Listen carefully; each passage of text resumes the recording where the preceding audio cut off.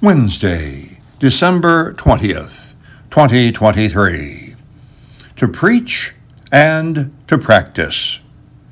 There were identical twin brothers who lived in the same town. One was a physician and the other was a pastor. One Monday morning, the doctor ran into someone who said, "That was a marvelous sermon you preached last Sunday." "Oh no," the doctor protested. "You've got the wrong man. That was my brother. He preaches, and I practice."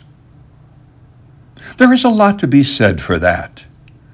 John the Baptist preached, but he also practiced what he preached, and his influence has been felt by humanity throughout the rest of history.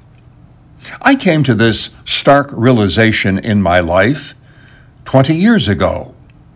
Doctors, along with their MRIs, said that my prostate cancer had spread to my spine and my neck. I had my prostate removed, and I was blessed that it had not spread.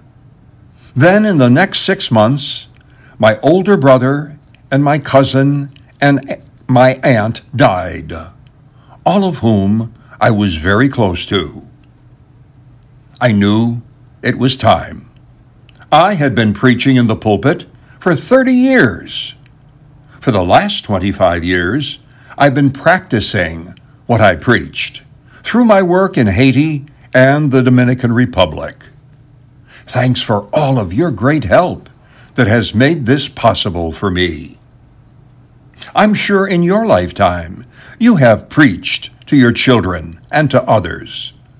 How have you wound up practicing what you preached to them?